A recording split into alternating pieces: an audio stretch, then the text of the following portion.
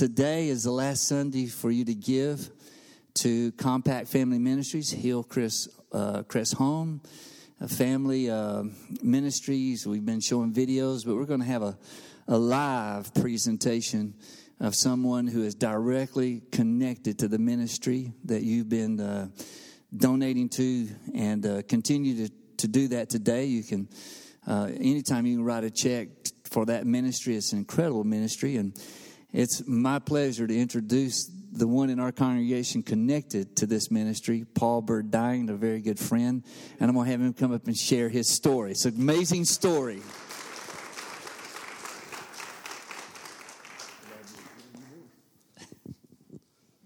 How many of you like stories? I love stories. I can't tell stories very well, but I love to hear stories. The story that I want to tell you starts out around 1976, about October 1976 in San Francisco Bay Area. Shane, have you got those pictures? Show the young man. This young man is a gentleman by the name of Greg Pennington. Greg was a boy in California, had an alcoholic father that was absentee, and he had a mother that had been married 3 times. Things were not good for Greg. He was looking for a father figure, and he befriended a gentleman that lived next door by the name of John. John was a church-going deacon, had a great moral base at his home. John was, he had all the stuff in the right order. Devotions with his family, just everything that you would expect a Christian father to do for his family. John had a daughter named Elaine, and Elaine was a beautiful young lady that was about 2 years older than Greg, and unfortunately, as things go, Greg living next door and Elaine, they got a little too close. And show this next picture, if you will. This kid's name is Jonathan Gregory Pennington. Jonathan Gregory was born out of wedlock, and being that it was the 1970s, and it was not apropos for a single lady to be with child, John and Carol began seeking out a way for Elaine to be sent off to the aunt's house and come back several months later, and nobody in the area knew that the child had ever been born. And they discovered something called Highlands of the Assemblies of God, which is part of what we now call Compact Family Ministries. Compact, do you know what Compact stands for? You look at it and you think, well, that's kind of a business name, but actually what it stands for is compassion in action. And the Assemblies of God had this Highlands home at the time where you could send an unwed mother and she would have a child, and then that child would be placed up for adoption. Meanwhile, all this is going on in California. In Wichita, Kansas, there's an associate pastor in an Assembly of God church who he and his wife had been trying to have another child, and nothing was happening. And they were praying. They had been praying for a long time. Nothing was working right. God had a special assignment for them to uproot from Wichita, Kansas, to move to Selmer, Tennessee, to pioneer an Assembly of God church. In the meantime of all that, while Elaine goes to Highlands Children's Home and delivers little Jonathan Gregory here, Larry and Jerry Burdine were looking for a child, and they approached Highlands. And little Jonathan Gregory here happens to be me. Jonathan Gregory was named Jonathan Gregory, then he was named Chris, then he was named Michael, and then whenever Larry and Jerry got a hold of me, he was named Paul Michael Burdine. So after all those years, I kind of wanted to show you a little bit more beyond. I always knew growing up that I was adopted. And I always knew that I came from Highlands. But you ever heard of a bucket list option or item? I had on my bucket list that I wanted to contact my biological family. at some point. But, I had a mother that was uncomfortable with it, and you always face that rejection possibility that's out there. So I knew that I wasn't going to connect with my biological family until after I had become married. So in 2001, thanks to the internet, Kara was able to get on a search engine, spend about 40 minutes, and lo and behold, she has the name of what we believe to be my biological grandmother on my paternal side. So I just called a phone number that I found, and I said, "Hey, my name is Paul. I was born on July 7th, 1977, so my birthday is 7/7/77, which is memorable. Most people can remember that. But, she was in Berea, Kentucky whenever I called, and I was in Cape Girardeau, Missouri, and I just about heard her scream all the way because she had been looking for me for 20-some years. And she said, "This has got to be a joke." I said, "No, this is no joke. This is as awkward for me calling you as it is for you to receive this phone call." I said, "But, I'm looking for my biological family." Well, it was that weekend. They came all the way from Kentucky to our little 2-bedroom apartment that we had at the college there. What's the next picture that we got there? Okay. We made the front page. Woman finds grandson after 25 years. This was my grandmother. Her name was Janet. There's another picture there. So she was quite elated, if you will. God gave me about 15 years to spend with her after we connected. The way that we actually found her is we knew that she had had a lung transplant through Vanderbilt University at the hospital. And we knew that she was, I forgot what the criteria was, but we was able to find this lady named Janet. We knew that this lady named Janet was a spokesperson for a transplant agency, and that's how we actually found her. But the Lord, like I said, the Lord gave me about 15 years with Janet after we found each other.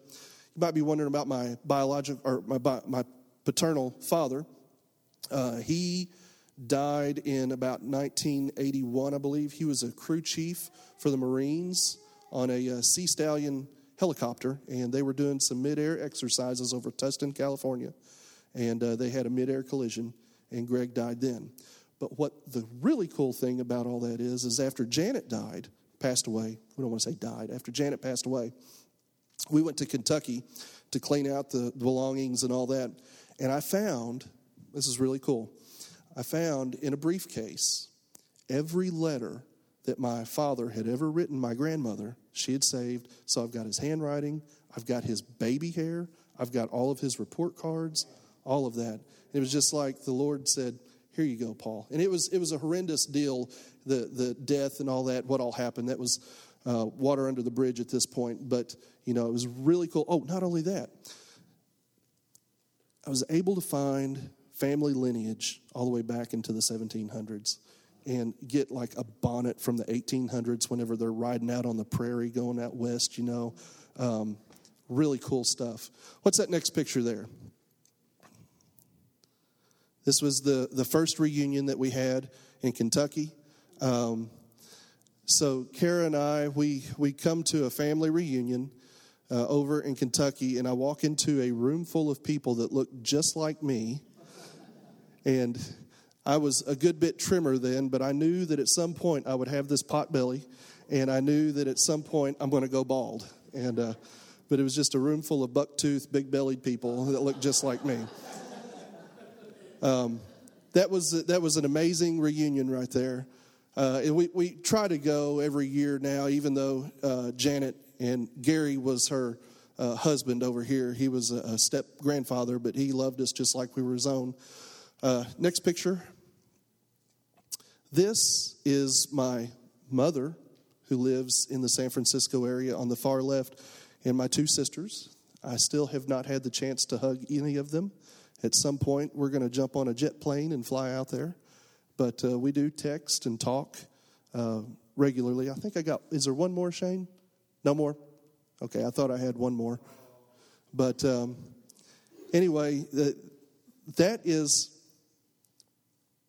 I'm going to say the nickel and dime tour of my story. My story's a long story, but these kids that you see on these videos, they're not just kids without names and faces. They're sitting in your congregation with you. They've preached to you.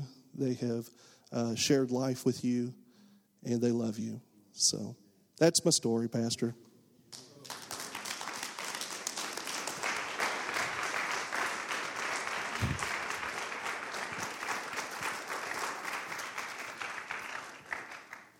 I've heard the longer version of it, and it is utterly amazing. I'd asked for some of them to do a video of Paul, and then when we didn't get that done, I said, do you just mind doing a live presentation? Because you never know how God's hand is on someone. As a little baby in Highlands, it's an amazing journey, amazing journey. So without them, you would not be here. And so that lets you know the strategic place that ministries like that have. And thank you for sharing. It's great. Praise God.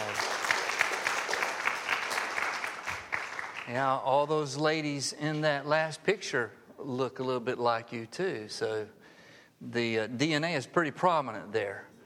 I'm going to share with you some thoughts from Matthew chapter 2, if you want to turn there. But we're going to jump around a little bit.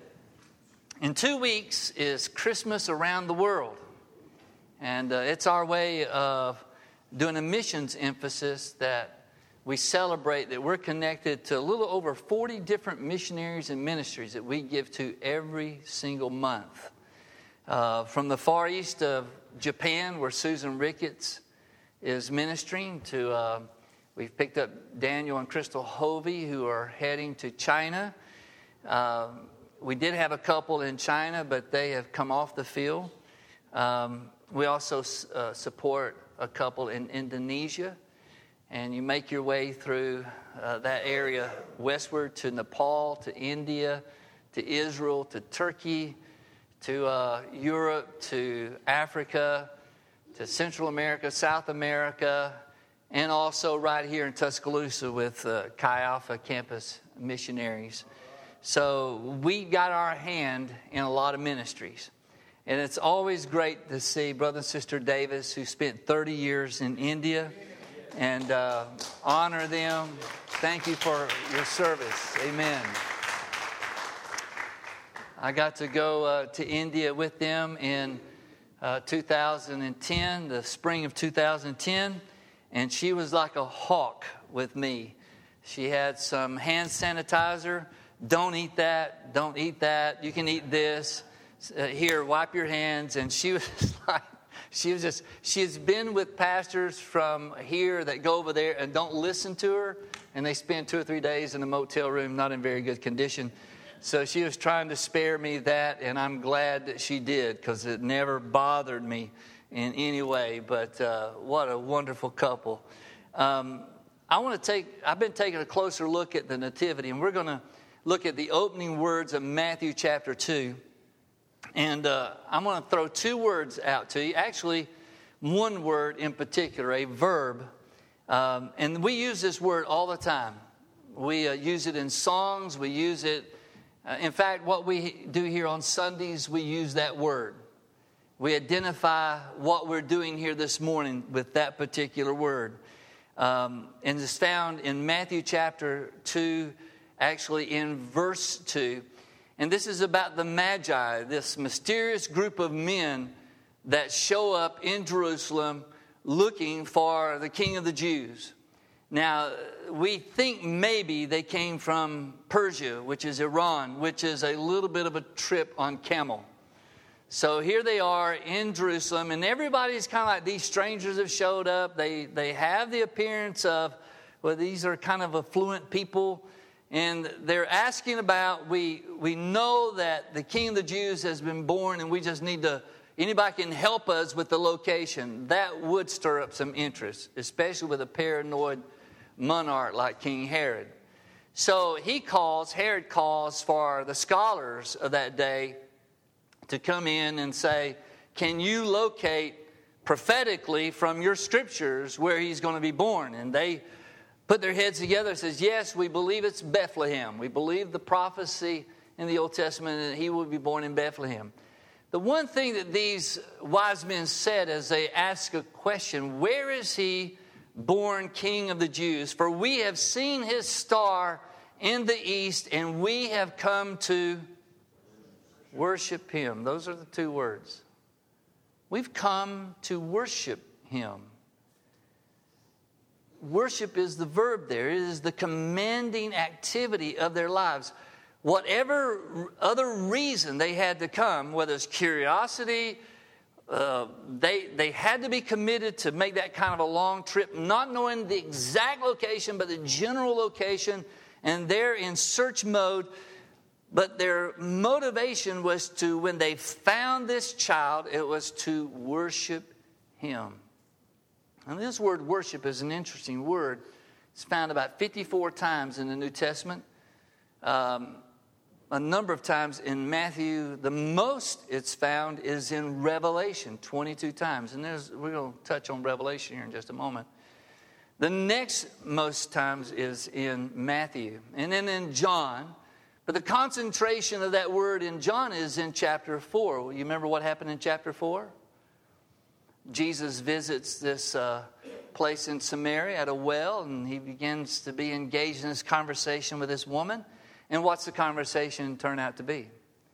About worship. You know, we worship in this mountain, you worship on that mountain. And Jesus begins to talk to her about worship. Well, what is this word that is translated worship? I'm going to put a slide up so that you can see it with an English spelling to it. It's proskuneo. Now, that word is made up of two words. Pros is a preposition, toward or before. It's used like in John 1, where in the beginning was the Word, and the Word was with God. Pros theos. It was like the Word was face to face with God. It's just not accompanying. There was a towardness. There was a connection between logos and theos. So this word is a very important word. When you connect it to kaneo, kaneo is a word meaning to kiss the hand of.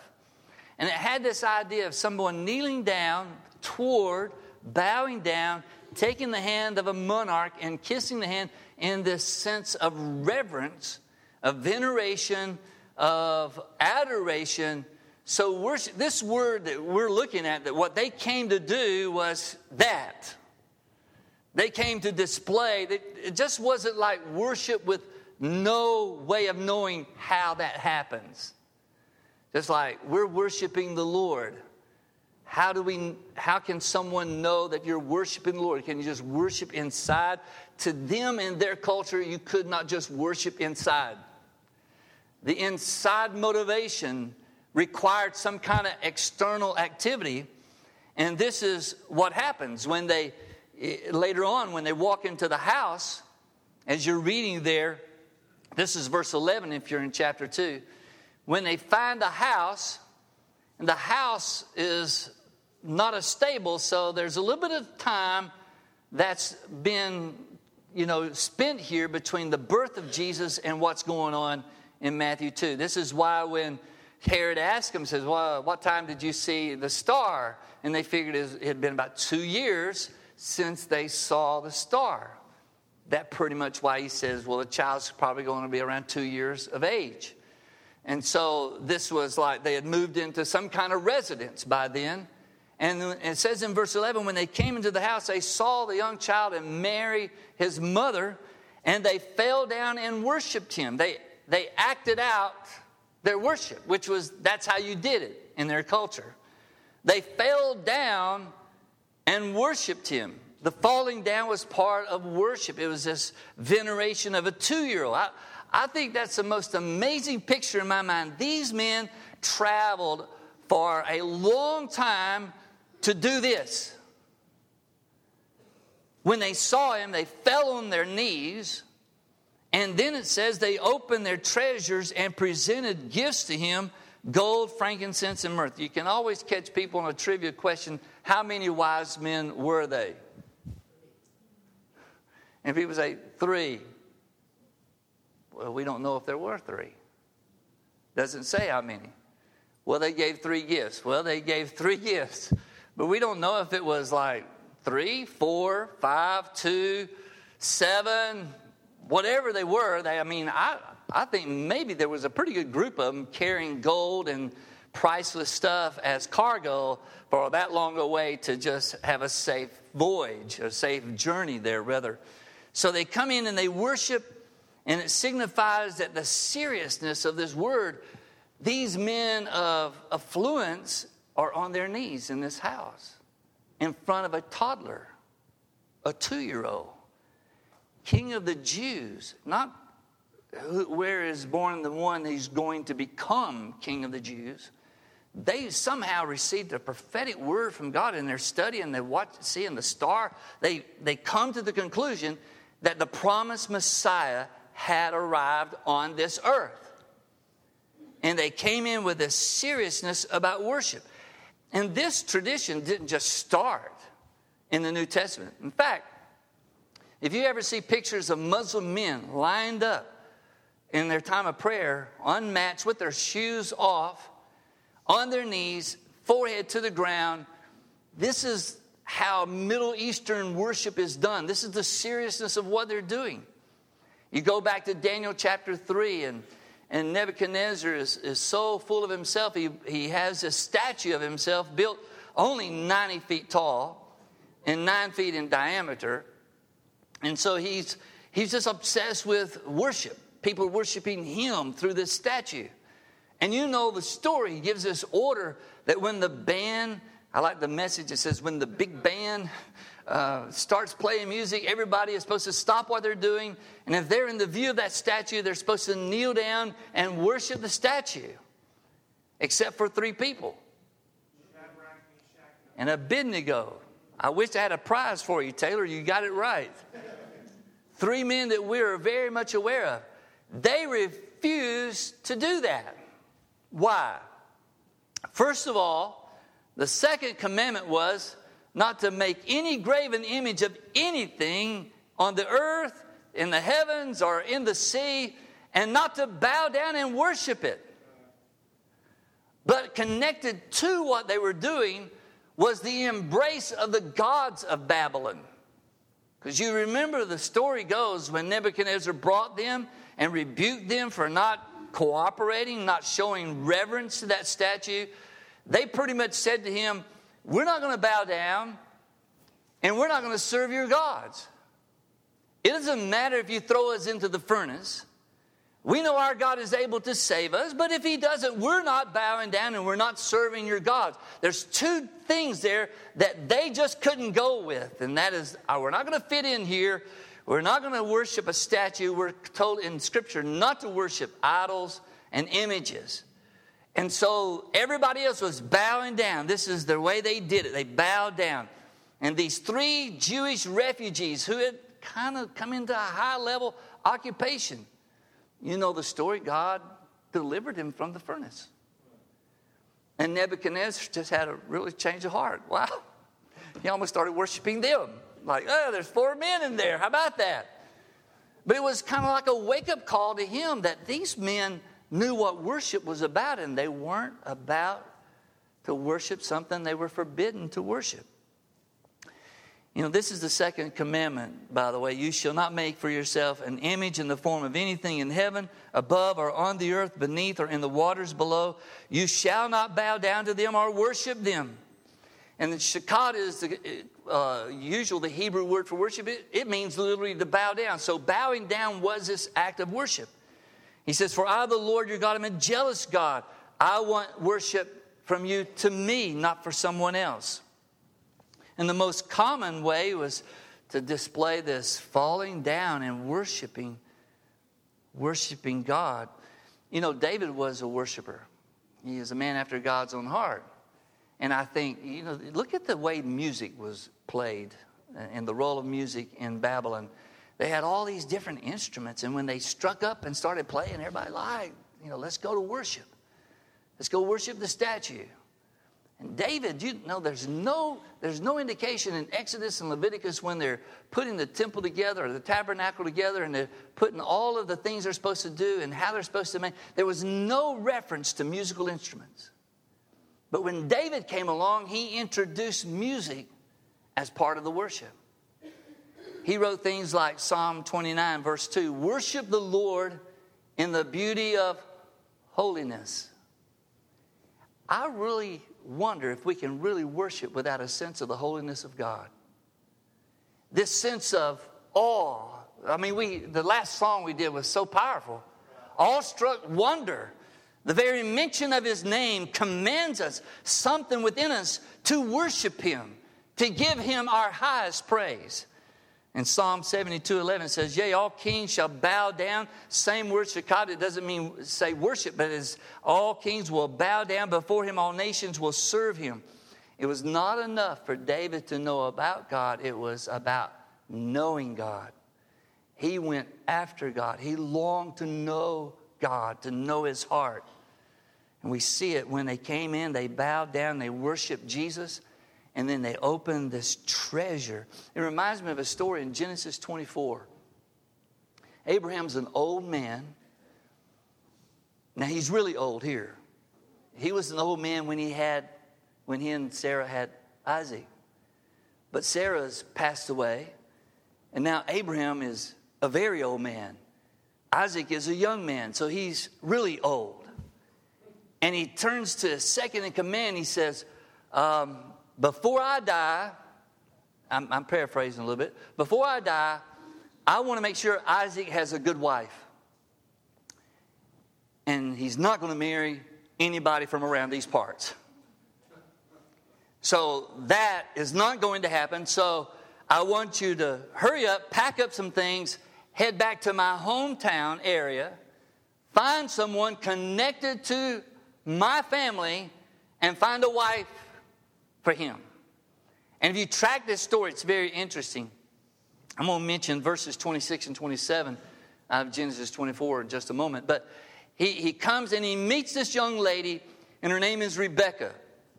So he's just like, I don't know whether he's pressed knowing that Abraham could die any moment. And he's like, I'm on a mission here. And so he just asked her, who's your parents? What family do you belong to? And when she tells him the name of her family, he's like, oh, this is connected to Abraham. He pulls out gold earrings and gold bracelets and put them on her. and he's also got like expensive apparel. Things haven't changed, have they? He's brought these incentives in. And I don't know what Rebecca thought, but it says Rebecca took off and went home. But this is what the servant, Abraham's servant, did. He bowed his head and worshiped the Lord. Right there after discovering, hey, I found the mission is starting to come together. And he even says this, the Lord has directed me to this young lady's house. And it was like boom, boom. He gave out some stuff to her family, to her mother, to her brother. He was like, I'm getting rid of all these incentives. And he took Rebecca back. But when he realized that the mission was about to be successful, he worshiped the Lord. He worshiped the Lord and he declared, blessed be the Lord God of my master Abraham, because he has shined his light upon this mission, and we found a wife for Isaac. It's really neat if you want to read the rest of the story, because Isaac sees her. Yes. It's no different than men showing up in Bethlehem at a house of a poor couple with a 2-year-old, and all they want to do is give them the best things they have. Gold and expensive spices. It was almost like the oil you was talking about this morning, that's opening up and just pouring out on this 2-year-old, the best that they had. Why? Because they were motivated by who he was. The one that they were in the presence of. This was Emmanuel. They were kneeling in front of God with us. They knew that.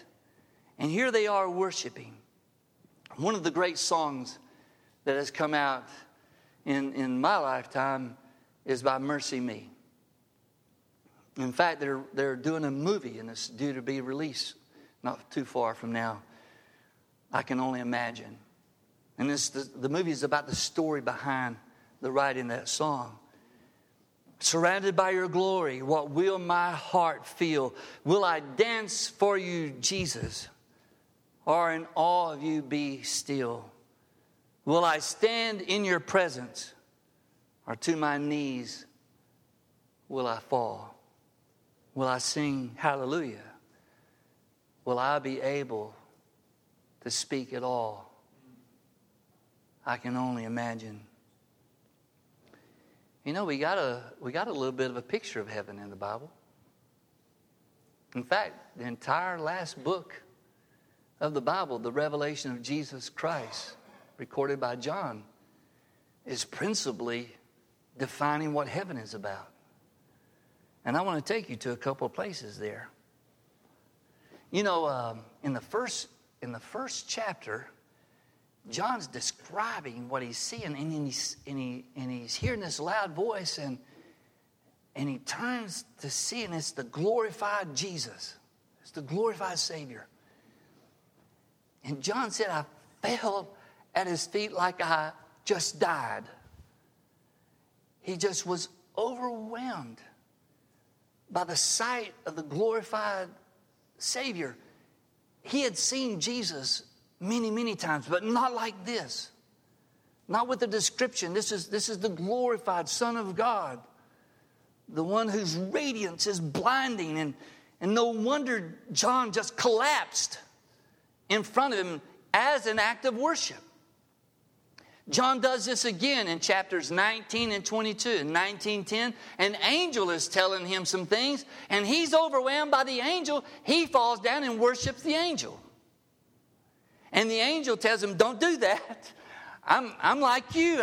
I'm a servant of the Lord. You worship God. And over in 22, I think it's verse 8, the same thing happens. He has this feeling that he needed to worship this awe-struck angel that he's seeing. The angel again tells him, don't do that. I'm like you. I'm only here to serve the Lord. You need to worship God. Don't bow down to me. Bow down to God. I want to take you to chapter 5 of Revelation. And I want you to see some things, if you'll follow this with me. This is a picture of heaven.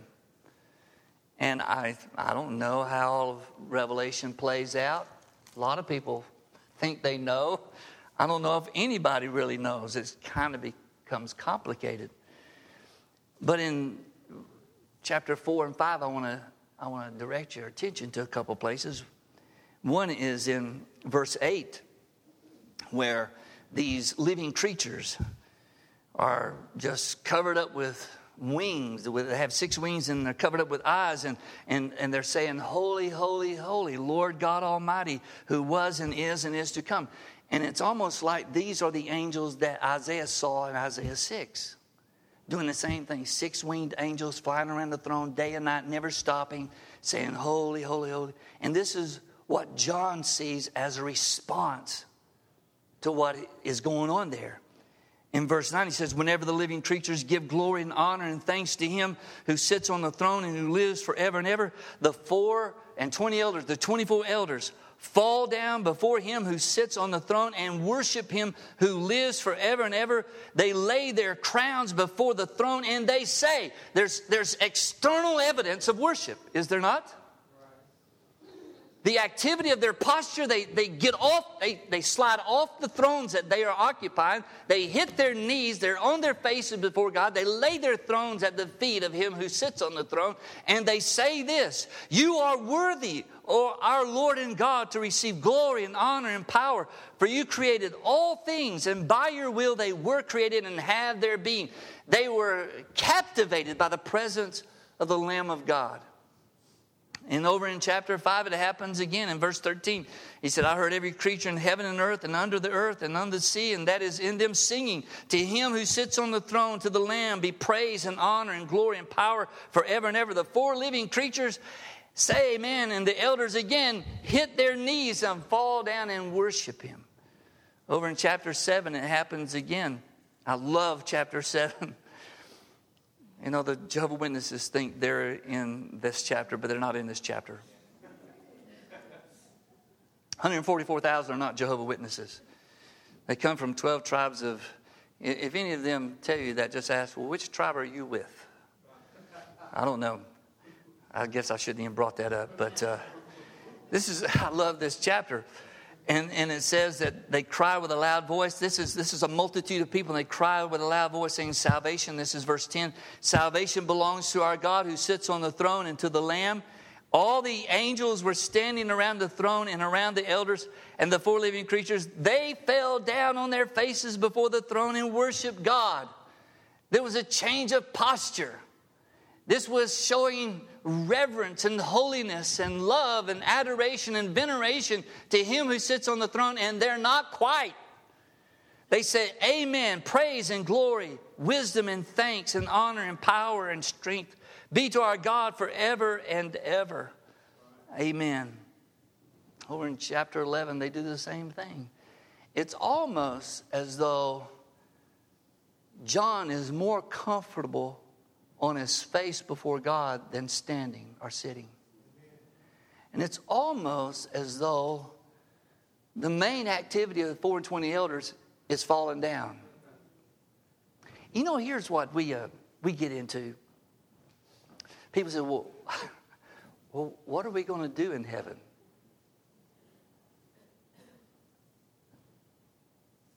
Isn't that a wonderful question? It's like, it sounds kind of boring to fall down and get up, fall down and get up, and fall down and get up. You know, Brendan and I was talking.